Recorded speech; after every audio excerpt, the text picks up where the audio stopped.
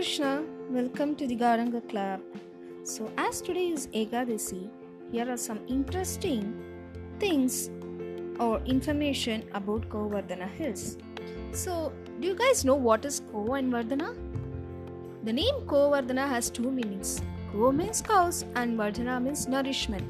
So, Go also means the senses and Vardhana is to increase. So, Govardhana nourishes the cows and increases senses in attraction to Krishna. Govardhan Hill is actually formed in the shape of a peacock. In the introduction of Madhurya Dambya Padmalochana Dasa, it is described, within the holy Vrajadham, Govardhana Hill is topmost. Radhakund and all the tearful eyes of Govardhana, where Radha Krishna enjoy the most nectarian pastimes.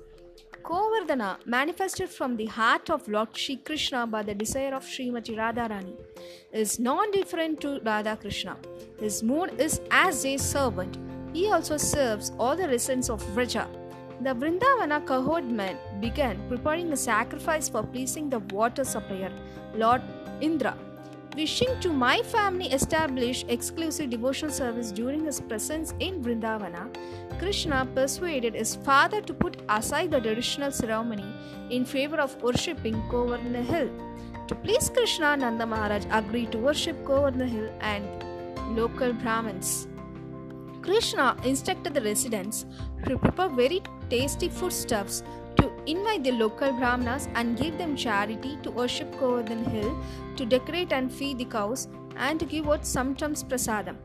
When everything was complete, Krishna assumed a gigantic transcendental form and declared that he himself was Govardhana Hill.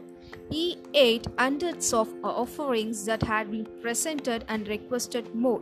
Indra responded with fury. He sent lightning, thunder, severe wind, and incessant rain as thick as pillars to devastate Vrindavana.